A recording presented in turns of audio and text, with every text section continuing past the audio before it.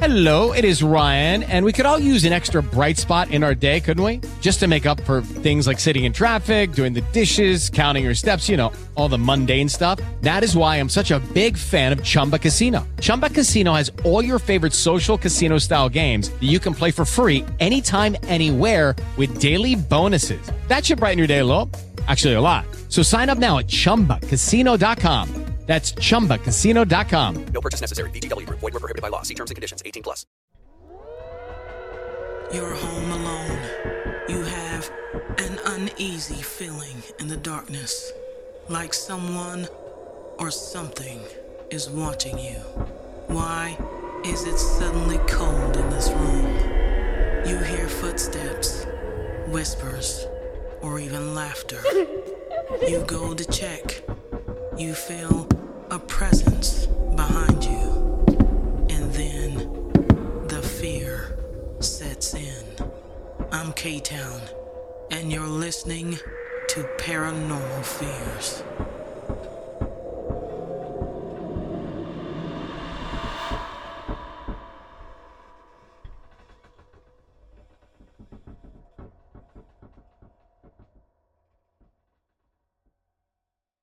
When I was really young, about 7 or so, I used to spend a lot of time at my grandmother's house.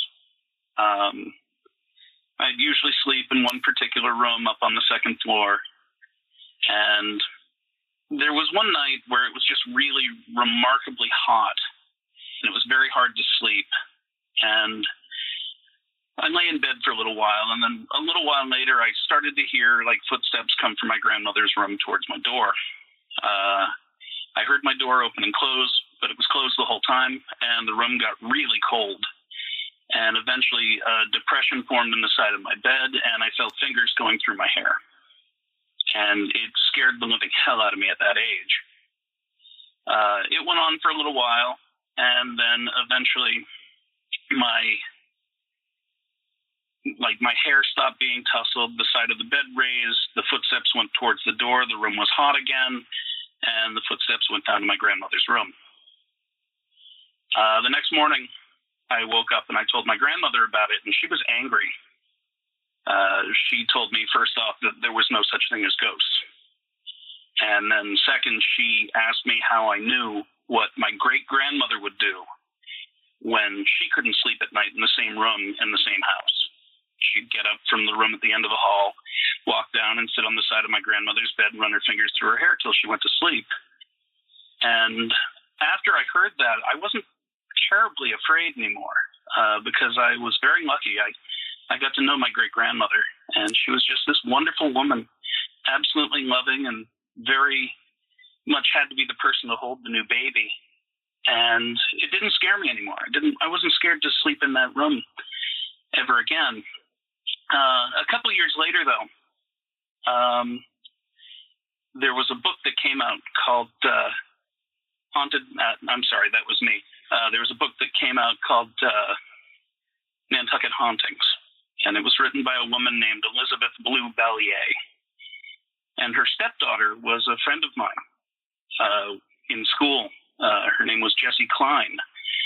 And Jessie had a story in her book. And a couple other kids I went to school with, their family had stories in that book. And it was very interesting to note that I wasn't the only one on Nantucket. And so I started looking into not just the history of certain places, but also possible ghost stories.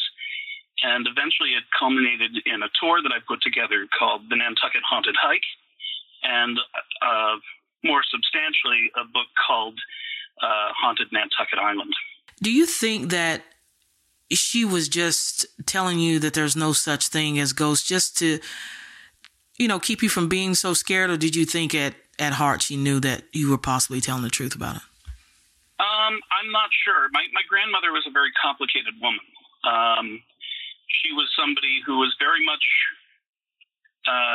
excited about history and family lineage. In fact, she managed to do most of our background. Turns out that I was related to most of the founding members of Nantucket Island, including a man named Peter Folger, who was the grandfather of Benjamin Franklin. So Franklin was like a 13th generation cousin of mine. I think in a lot of cases, she also had like almost not really a devoutly religious standpoint on things, but very much a skeptical nature. I don't think that she was trying to keep me calm. I honestly think that she didn't believe in ghosts, and she told me she told me I was crazy for saying that. But then she just couldn't explain how I knew what my great-grandmother would do. Yeah. What about any other members of your family? Anybody else that you know of has ever shared an experience, with the paranormal? My mother and my sister. My sister had once seen my grandfather long after he had passed on. She had been sick one evening, was lying on the couch in the family home, and woke up to see him sitting in this chair that we had taken from his house in Dedham, Massachusetts. And she just looked at him and said, "Papa?" And he said, "Do I know you?" She said, "Oh, it's Carrie." She goes, "Not my little angel." I told her to go back to sleep. So she had that in my family home. My mother, at one point, we had a very good friend of ours who had died of leukemia some years ago. And it was New Year's. And she was, having a toast in the living room with a couple of friends. And she saw Michael's picture. And, here's to Michael. And the picture didn't just tip over. It picked itself up and put itself down and fell over. So they've had that. That was in that house. My sister's had a few things in my other grandmother's house, where she had heard my other grandmother speaking to her long after she had died. But yeah, I mean, that's pretty much as far as I know, family ghost stories. Okay. And, I want to talk about Nantucket because you're originally from Nantucket, right? I mean, that's not where you live now, but you are originally from there. Yes. Yeah, Nantucket, it was originally settled by Quakers trying to escape England and, have religious freedom. Believe it or not, they actually tried to live peacefully with the native population that was there at the time. And they ended up showing these Quakers how to do basic whaling with small whales that came into the harbor. And there was a man named Ichabod Paddock who learned very well how to do all of this. Eventually, Nantucket became a very strong whaling port. They actually claimed that there was not a single lamp in the world that was not lit by Nantucket whale oil. And the whaling industry just made Nantucket the most wealthy town in America. There were a few things that led to its downfall. One of them was the fact that they had to put the whale ships into something called a camel, which was essentially a smaller ship that would go over sandbars and bring the ships into the harbor, which was a complete pain. And then eventually New Bedford became a whaling port. And with New Bedford came the railroad. And it was a lot easier to bring the whale oil to New Bedford and put it on the railroad than it was to bring it to Nantucket, put it on the camel, bring it into the harbor, offload it, and then reload it again later on, bring it back out of the harbor, and then find a way to get it transported around the world. And then in 1846, Nantucket had a pretty devastating fire. Burned down most of the town. They claimed that it happened in a hat shop on Main Street. And it went on for a number of days until the wind actually changed and blew the flames back towards everything that had already burned. But that was more or less the beginning of the end. Then in 1849, when they discovered gold in California, a lot of Nantucketers hopped on the old whaling ships, went around the Horn, and settled San Francisco, including a family by the name of Folger, which is my family lineage. and they became the people who are famous for Folgers coffee. Really? That's interesting. Yeah. Let me ask you something, just real quick, a little sidebar here. The lady that was at one of the victims that was at Charles Manson's, Abigail Folger. Yeah, Folger. Yeah. Yeah. Same family lineage, right? Yeah, Abby Folger. Another famous family that came out of Nantucket that a lot of people don't realize were the Macy's department store fame. The first Macy's was actually on Nantucket Island, and it failed miserably. So they moved on to New York, and the rest is history. Got you. Okay, I didn't hear about Abigail Folgers. That is the same. I mean, that's the same one, right? Same family? Yeah, that's the same family. Wow. Second or third cousin of mine. God. I saw those crime scene photos. They are just unbelievably gruesome. That's crazy. Yeah. And it's weird. We like to check into things like that because we're sort of drawn to the darker side of things, but we don't quite know why. And that's why I think things like that fascinate us. I totally agree. I didn't ask you this. Why don't you tell us where Nantucket Island is, and then give us some, describe the town or the city there. I mean, what does it look like exactly? Nantucket Island is basically right next door to Martha's Vineyard. It's 30 miles off the coast of Cape Cod in Massachusetts. You go there now, you see these cobblestone streets and quaint little old houses. The best example is, if you want to know what it looks like, the TV show Wings was set there. And so all of the external shots, for the most part, were filmed on Nantucket. So if you really wanted to know what it looked like, that's what it looks like. Okay.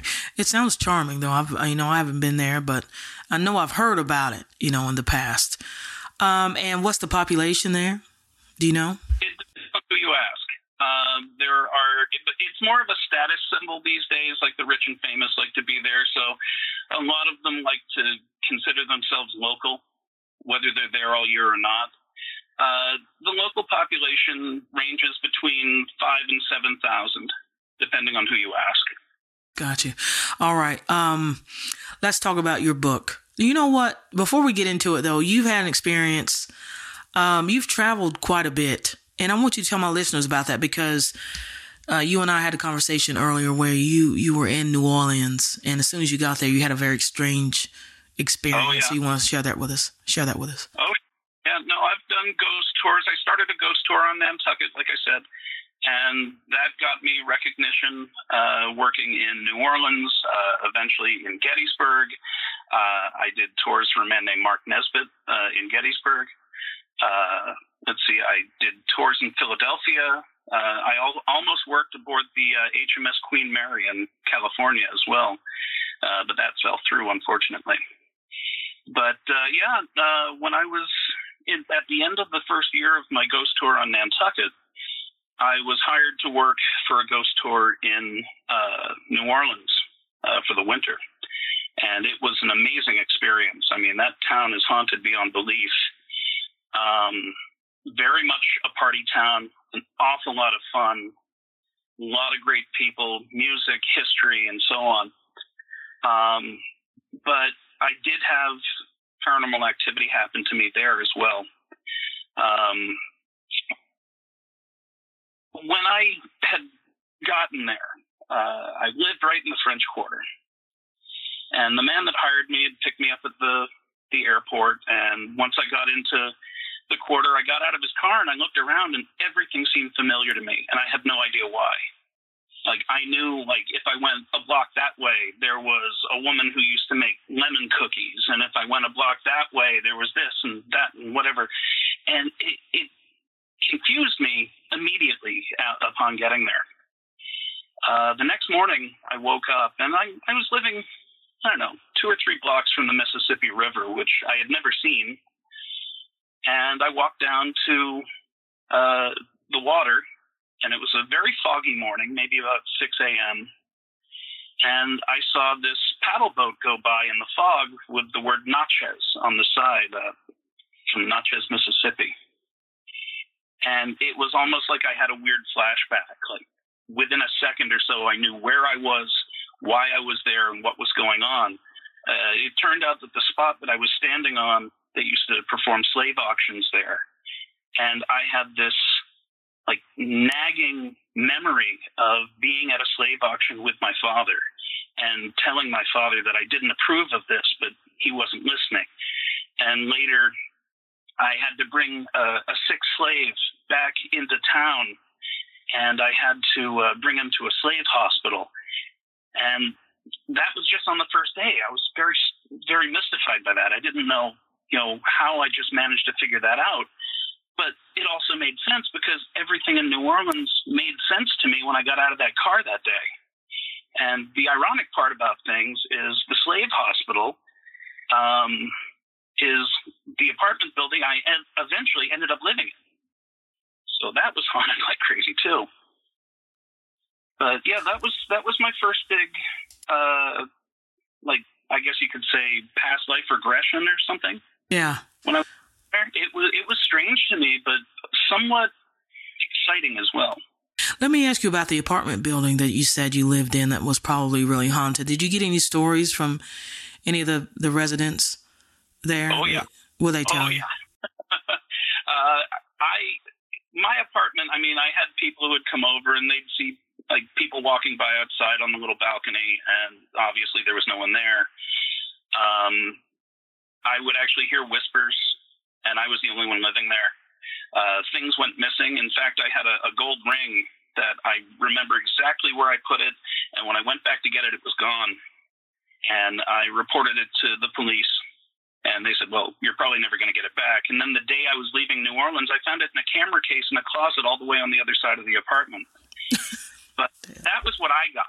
The guy downstairs had another really good one where he had gone out to get the mail, and when he came back, his door was locked, and he couldn't get in because the door was locked. He didn't have his keys. And he heard somebody rummaging around inside his apartment. So he started pounding on the door and shouting in there and saying, I'm going to call the police if you don't let me into my apartment.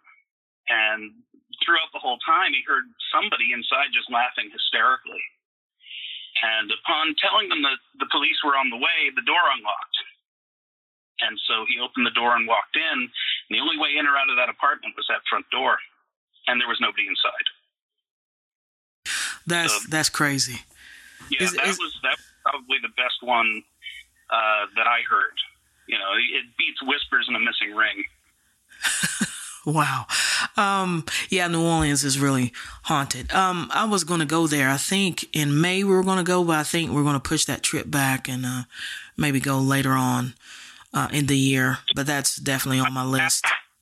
Yeah, I absolutely have got to go back there someday. I really miss it a lot. So what'd you do? Did you take some tours? Were you living down there for a while or just visiting? I lived there for the winter of the first year that I did my ghost tours on Nantucket. I had a competitor on Nantucket who made it very difficult for me to turn a profit that first year. And so I started calling around different places around the country saying, hey, would you like to come up and see my tour? And I got offered that job in New Orleans for the winter. And I lived in the French Quarter and started to learn an awful lot about the town and the different ghost stories. I wasn't living far from like the school where Lee Harvey Oswald went to elementary school, or the Mallory Mansion, that Nicolas Cage eventually ended up owning, and a previous guest of yours talked all about. I heard that podcast as well. But it was fun because the last night that I was in town, I was drinking with Nicolas Cage, and he was pretty far gone, but he was pretty fun. Really? That's awesome. Oh yeah. But there was a really good friend of mine I made while I was down there, and my next book is actually dedicated to him. There's a man named Harry Anderson. He was the judge on Night Court. And we used to drink together quite a bit at the bar that the ghost tour in New Orleans left from. Really? And, You're talking about like a literal Night Court or the Night Court series? I'm trying to. So the man who was the judge on Night Court, Harold T. Stone, was Harry Anderson, and he was a good friend. And he had lived in New Orleans for quite a while. And I have an autobiography called Nantucket Sleigh Ride, S-L-A-Y Ride. And I talk about the relationship that I had with Harry in that. He was a very good man, and he was a good part of what made New Orleans special. Well, that's awesome, man. That really is awesome. So that the tour, just so listeners know, the tour that you worked for in New Orleans, it's still going, right? You just don't work there anymore. I am not positive. I know that the man who hired me eventually got a job in Philadelphia, and that's how I got the job in Philadelphia that I moved to. I think he sold it to someone, but this was pre-Katrina he sold it. I know that the bar that it used to leave from, the owners of that bar went out of business, but I don't know if they're still leaving from that location or not. All right, very good. All right, so we're going to talk about your book now, Haunted Nantucket, and I know that you said you had some issues turning a profit, that first year that you were there, but tell me a little bit about how you actually went about deciding the stories that you would bring to your, what do you call them? Your people that pay you. My ghost tour. Yeah, your guests. Yeah, the people that take you. How did you decide which locations and which stories to bring to them? Yes. At first, I started it, and the tour was about 3 hours long, and of course, I started making jokes like Gilligan's Island, a 3-hour tour, and I realized that was too long. Most people didn't want to stick around for that amount of time. Plus, if I limited it to about 2 hours, I could do 2 tours a night instead of 1. So I did that. But I had to put together a walking route based on, different stories from places. And here I was dressed in a top hat and a cape, so people knew I was telling a story, right outside of whatever house I was in front of. A lot of them came from personal recollection, from talking to people growing up, living in whatever neighborhood. Believe it or not, I would have people that would just walk right up to me and say, "My house is haunted. Here's the story." And I was like, "Can I show it?" In a lot of cases. There were a few cases where I showed the story, and the owners would walk up to me after the show, which I always appreciated, and say, "It's not true, is it?" And I'd have to provide documentation in some cases to show them that their house had a story. There was one house where this woman had shot herself and her 2 children to get back at her ex-husband who had moved away from the island. And the owner of that house said, "Well, it's not true." Well, I had to find the newspaper clipping and show him that it was. And then he was like, "All right, show the house." And when did that happen? Do you know what year? Like the late 60s that happened. My mother had been a nurse for years at the Nantucket Hospital, and she said she had taken care of that woman's father. And he was a sad man following that, she said. But he was a nice man. That's what she told me. And what was going on at that location? I mean, were they thought to still haunt the house? Is that why you were showing it? People would hear the children laughing in the backyard, like there were kids playing, and there were no kids in the neighborhood at the time. But more importantly, they would hear the gunshots. And at first, they just thought somebody was lighting off firecrackers or something. But when it kept happening over and over, they had no idea what was going on. And when I would tell that story in that neighborhood, many of the people in the neighborhood were very vehement that I not come around anymore. Really? Yeah. I mean, one woman even went to the point of closing down my tour one night. And so it was bad. But That was one story, and I got that just because I was having lunch one day next to the guy who witnessed it. Damn, that's rough. So I guess they didn't want it to have a bad, that neighborhood, I guess, or that street or whatever, to have a bad reputation as being like something, where murder occurred. I understand that. Did you stop showing that house, or did you continue to do it? But then, when the owners of the house asked me to, I did. But they did it the way that I would like to. Don't interrupt the tour. Don't hose it down. Come to me like as a human being after the show and say, hey, can you not do that? Then I'd be more than happy to, bend over backwards for you. But if you're going to antagonize me, I'm not going to give you what you want. Yeah. Treat me like a human being, just like I would do for you. That was it. But a lot of people on Nantucket got very angry. There was even a teacher that I had at one point that I remembered him as this boisterous guy who, loved teaching more like a storyteller. And one day he went past and I said, I remember hearing it like that. I was looking to get rid of the tour at the time and move on. And he just lit into me. He told me, no, you bring a bad reputation to the island and I don't believe in any of this. And I was kind of set aback by that. I didn't understand how by telling ghost stories, I was bringing a bad reputation to the island. I mean, every town has ghost stories, whether it's a big city or a little town, But I guess they just didn't want people to think that bad things ever happened there. Right. Let's talk about something else. It's on this, I think it's chapter 18, is 2 demonic forms. What is that? Let's see. It says somewhere on Polypus Road or something like that. Okay, now I recognize this one. Yeah. This was actually a woman who worked for the town who came to me one day. Had to be anonymous, didn't want people to think she was nuts. I got that quite a lot. I'll tell you the story if you don't tell people who told you. Okay. She had this little house on Pulpus Road that she had lived in. I guess her kid was sick. And one day she just saw this face, and it seemed like some kind of demon. That's what she said. She had told me flat out, this is a demon. This was not a ghost. This was a demon.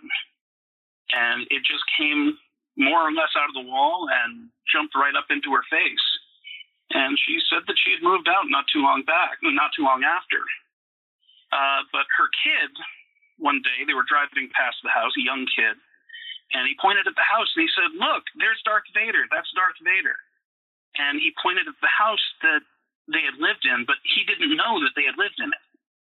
And so I guess it was like a dark form that this child had seen. And she just kind of shrugged it off and okay, and just drove away.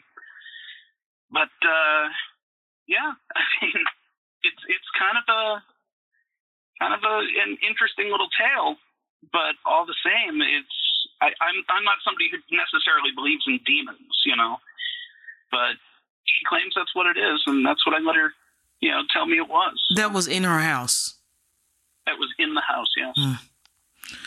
Did she witness any other phenomena in the house? As far as I know, that was it. That's all she told me. That and that her son had seen a dark form and said it was Darth Vader. That's interesting. Let me tell you something else interesting I heard. An interview with Father Malachi Martin years ago, probably in the 80s, 90s. He talked about there was a series of demonic outbreaks in the northeastern part of the United States for some odd reason. Don't know why it was in that part of the United States, but they noticed there was a huge surge of demonic activity in the northeastern part of the United States, right up there where you were. So that is interesting. Let me ask you about, there's another one that I wanted. What is I really hate to mess these names up. That's all right. Chipino's restaurant, something like that. Chipino's is now out of business, unfortunately. But Chipino's was, believe it or not, a place that welcomed me and welcomed me telling the ghost stories.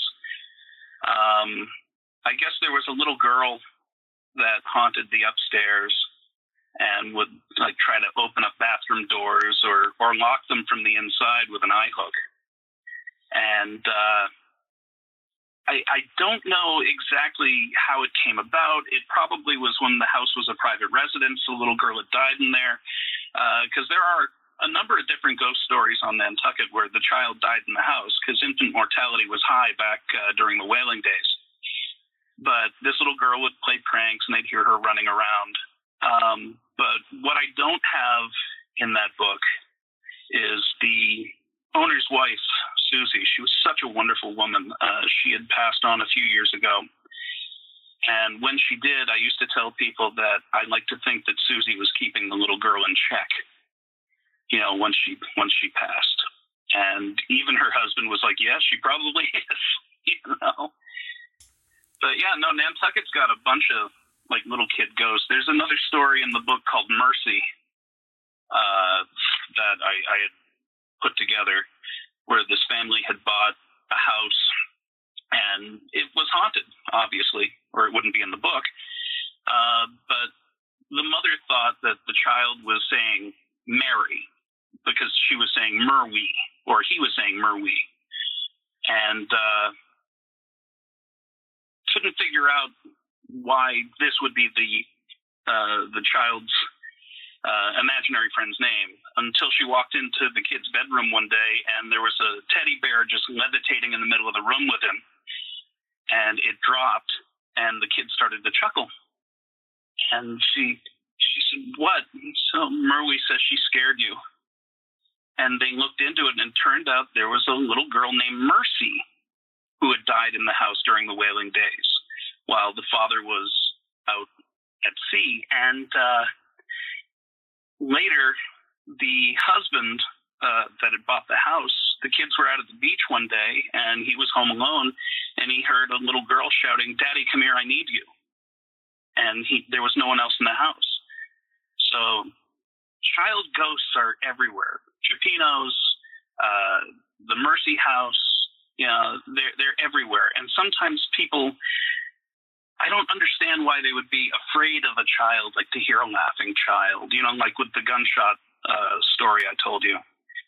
You know, children laughing kind of creeps people out. And I don't get it because it's one of the most joyous sounds I think I've ever heard. Not when you're alone in the house. I suppose.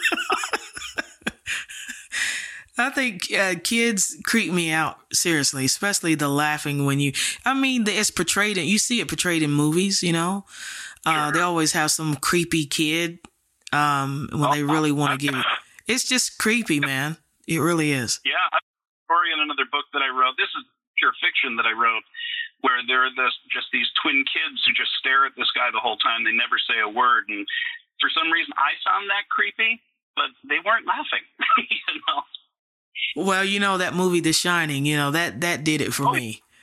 There you go. That did it for me. I've always thought they were so creepy. But, that's real interesting. I wanted to know, like, did you ever have, you know, the restaurant welcomed you, and that's a good thing. But are there any other places, like maybe a home where someone said, okay, yeah, I would love for you to tell the ghost stories, where they actually allow you go in their home and look around?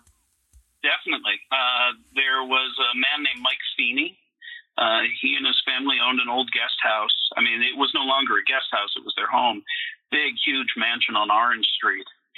And he let me walk through and look around. And when I would show off the house, he would even pick up his infant daughter and hold her in the window, like making her look as if she was floating around. And it was really cute.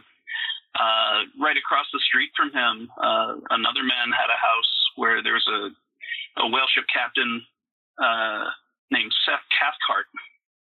And I even caught him on audio as an EVP at one point, where I had gone through the house and more or less investigated And it was very plain and very noticeable, where I just started off and Mr. Cathcart. And then when you played it back, you just heard a voice go, yeah. And I played that on the tour for a while until one day I dropped the recorder and recorded right over it, and I kicked myself like crazy for that. But yeah, there were people all the time. There was another woman who pointed out a house. She said, "Oh, well, my daughter and my dog, they swear this house is haunted. I've never seen a thing. Feel free to show it off." I'm like, "Well, what's the story?" But she wouldn't give me the story. So it turned out that Kathy Lee Gifford had once owned the house. So I told the tour, "Well, that's scary enough for me." You know?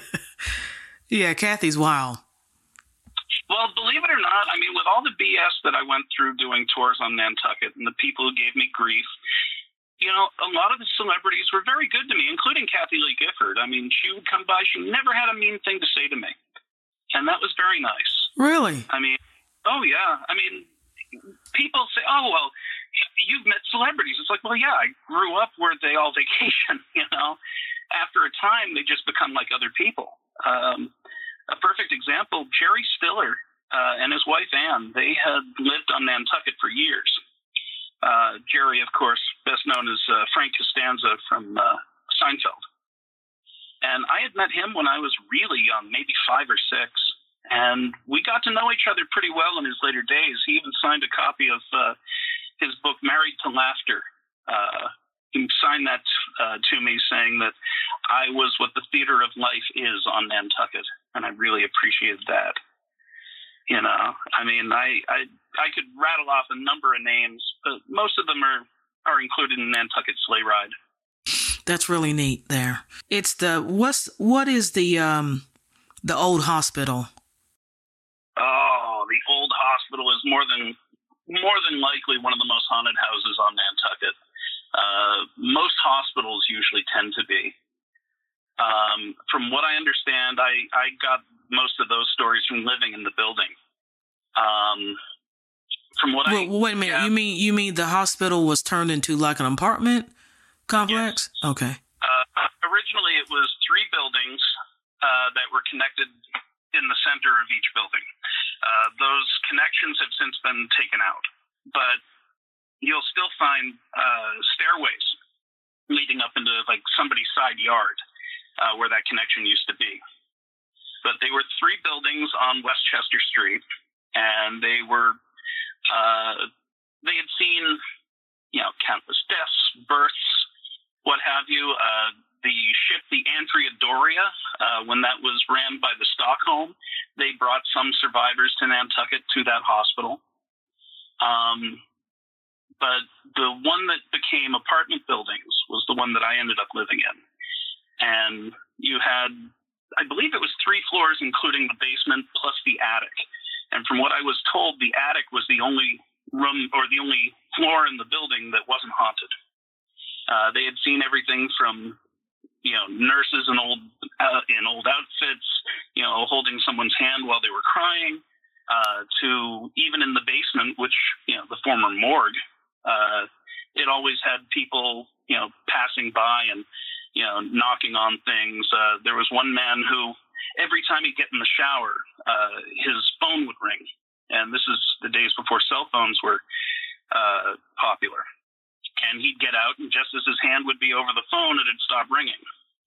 And one day he managed to pick up that phone, and it was just dead air on the other side. But it was every single time he'd get in the shower. Yeah, they would hear babies crying. Now that'll scare me. Children laughing, that's all right. But babies crying, you know. Yeah, they've seen people walking down the hallway, you know, wearing fedoras, which nobody wears anymore, unless they're cosplaying Indiana Jones. Yeah, the basement apartment. Yeah, the basement apartment was probably the most haunted one. Now, is there a graveyard near that hospital? There are a lot of graveyards on the island. Maybe about a quarter mile, there's a graveyard you drive through. Old North and New North Cemetery. They're both on New Street.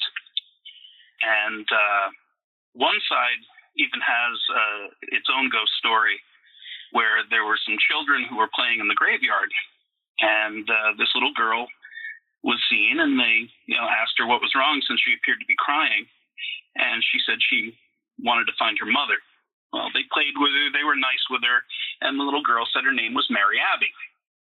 And so they would see Mary Abby a little bit more over the course of the summer, and they'd play with her always in the cemetery.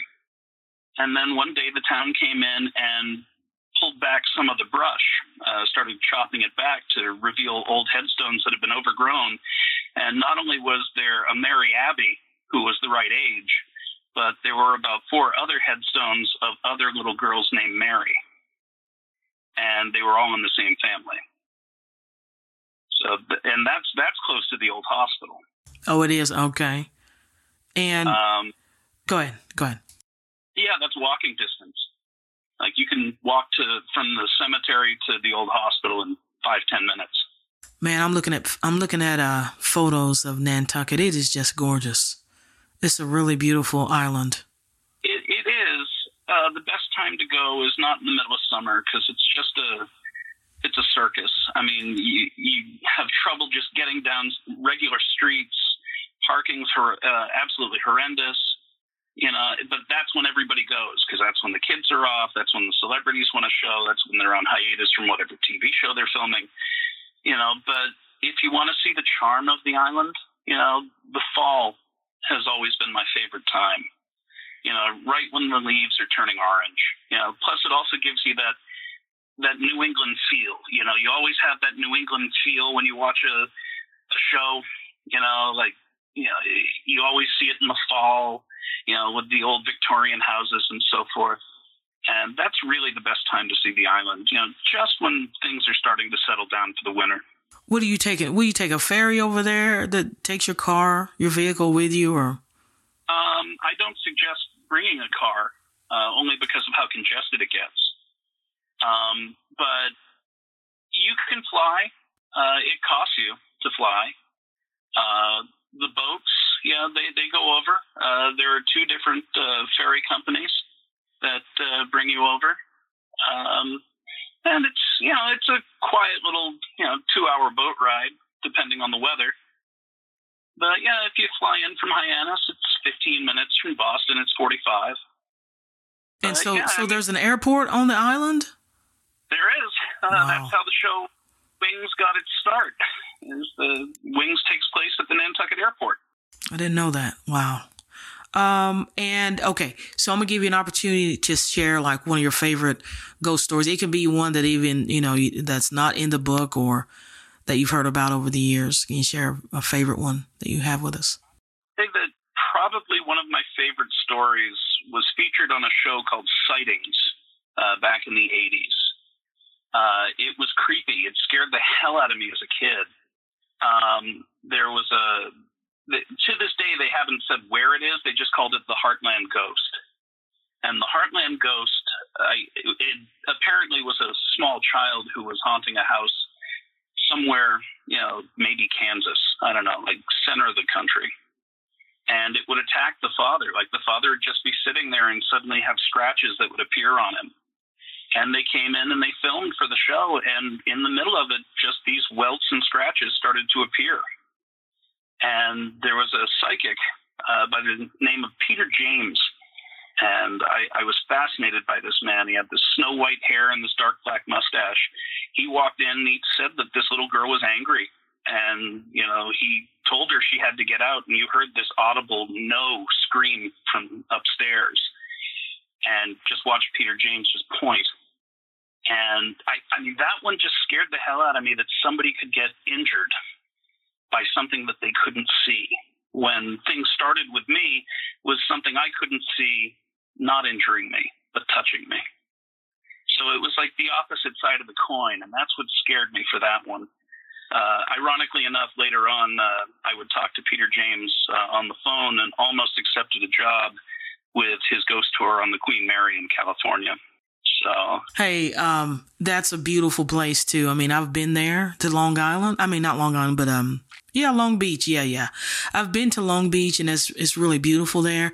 And I had an opportunity to take that tour because you can see the Queen Mary sitting there, right there, docked right there. And I didn't do it, and I regret it. But yeah, that would have been a great place to go. I mean, have you been there? I have not. I talked to him on the phone and did the phone interview, but things fell through, unfortunately, and Peter has since passed on as well, so it's not like I would get much of an opportunity. And from what I hear, the Queen Mary has closed down as well, so... Yeah, that's unfortunate. This has been great. I want to give you an opportunity to William to tell my listeners where they can find out more information about you or any other books you may be working on. Well, you can always pick up any of my books. They're not all about ghosts. Some are fiction. I have a couple of biographies. You can always get them at Amazon.com/author/WB Alexander. I'm also on Facebook, Facebook.com/WB Alexander. Don't confuse me with the other William Alexander who wrote the book, The Goblin Secrets. I often get calls asking if I'll do, signings of his book, and that's not me. I'm sorry. I'm not that William Alexander. You can also find me on Instagram as WB Alexander, or Will Bry, B-R-Y, Alex 0928 on Twitter. Presently, I'm also working on a couple of sequel books to some of my fiction. One of them is a sequel to a short story book called 20, and it's simply called 22. And I am also working on a story about an FBI agent who is chasing a serial killer. But the serial killer kills in the form of other serial killers, so he's kind of hard to catch. But that is the basis of what I'm working on right now and how to find me. Very cool. This book is called Haunted Nantucket Island, and you can pick that up on Amazon. I will have the link in the show notes. William, many blessings to you, and I really appreciate your time. Thank you very much for having me. Thank you for listening. I invite you to follow my other podcast, Mysterious Radio. Please share this show with others that are interested in the paranormal. I want to give a special thanks to our co-creator and executive producer, Kim Kyle, who brought this show to you today. And working hard behind the scenes, our team of 4, I want to thank them as well. I am your host, K-Town, and you're listening to Paranormal Fears. Hello, it is Ryan, and I was on a flight the other day playing one of my favorite social spin slot games on ChumbaCasino.com. I looked over at the person sitting next to me, and you know what they were doing? They were also playing Chumba Casino. Coincidence? I think not. Everybody's loving having fun with it. Chumba Casino is home to hundreds of casino-style games that you can play for free anytime, anywhere, even at 30,000 feet. So sign up now at ChumbaCasino.com to claim your free welcome bonus. That's ChumbaCasino.com and live the Chumba life. No purchase necessary. VGW. Void where prohibited by law. See terms and conditions. 18+.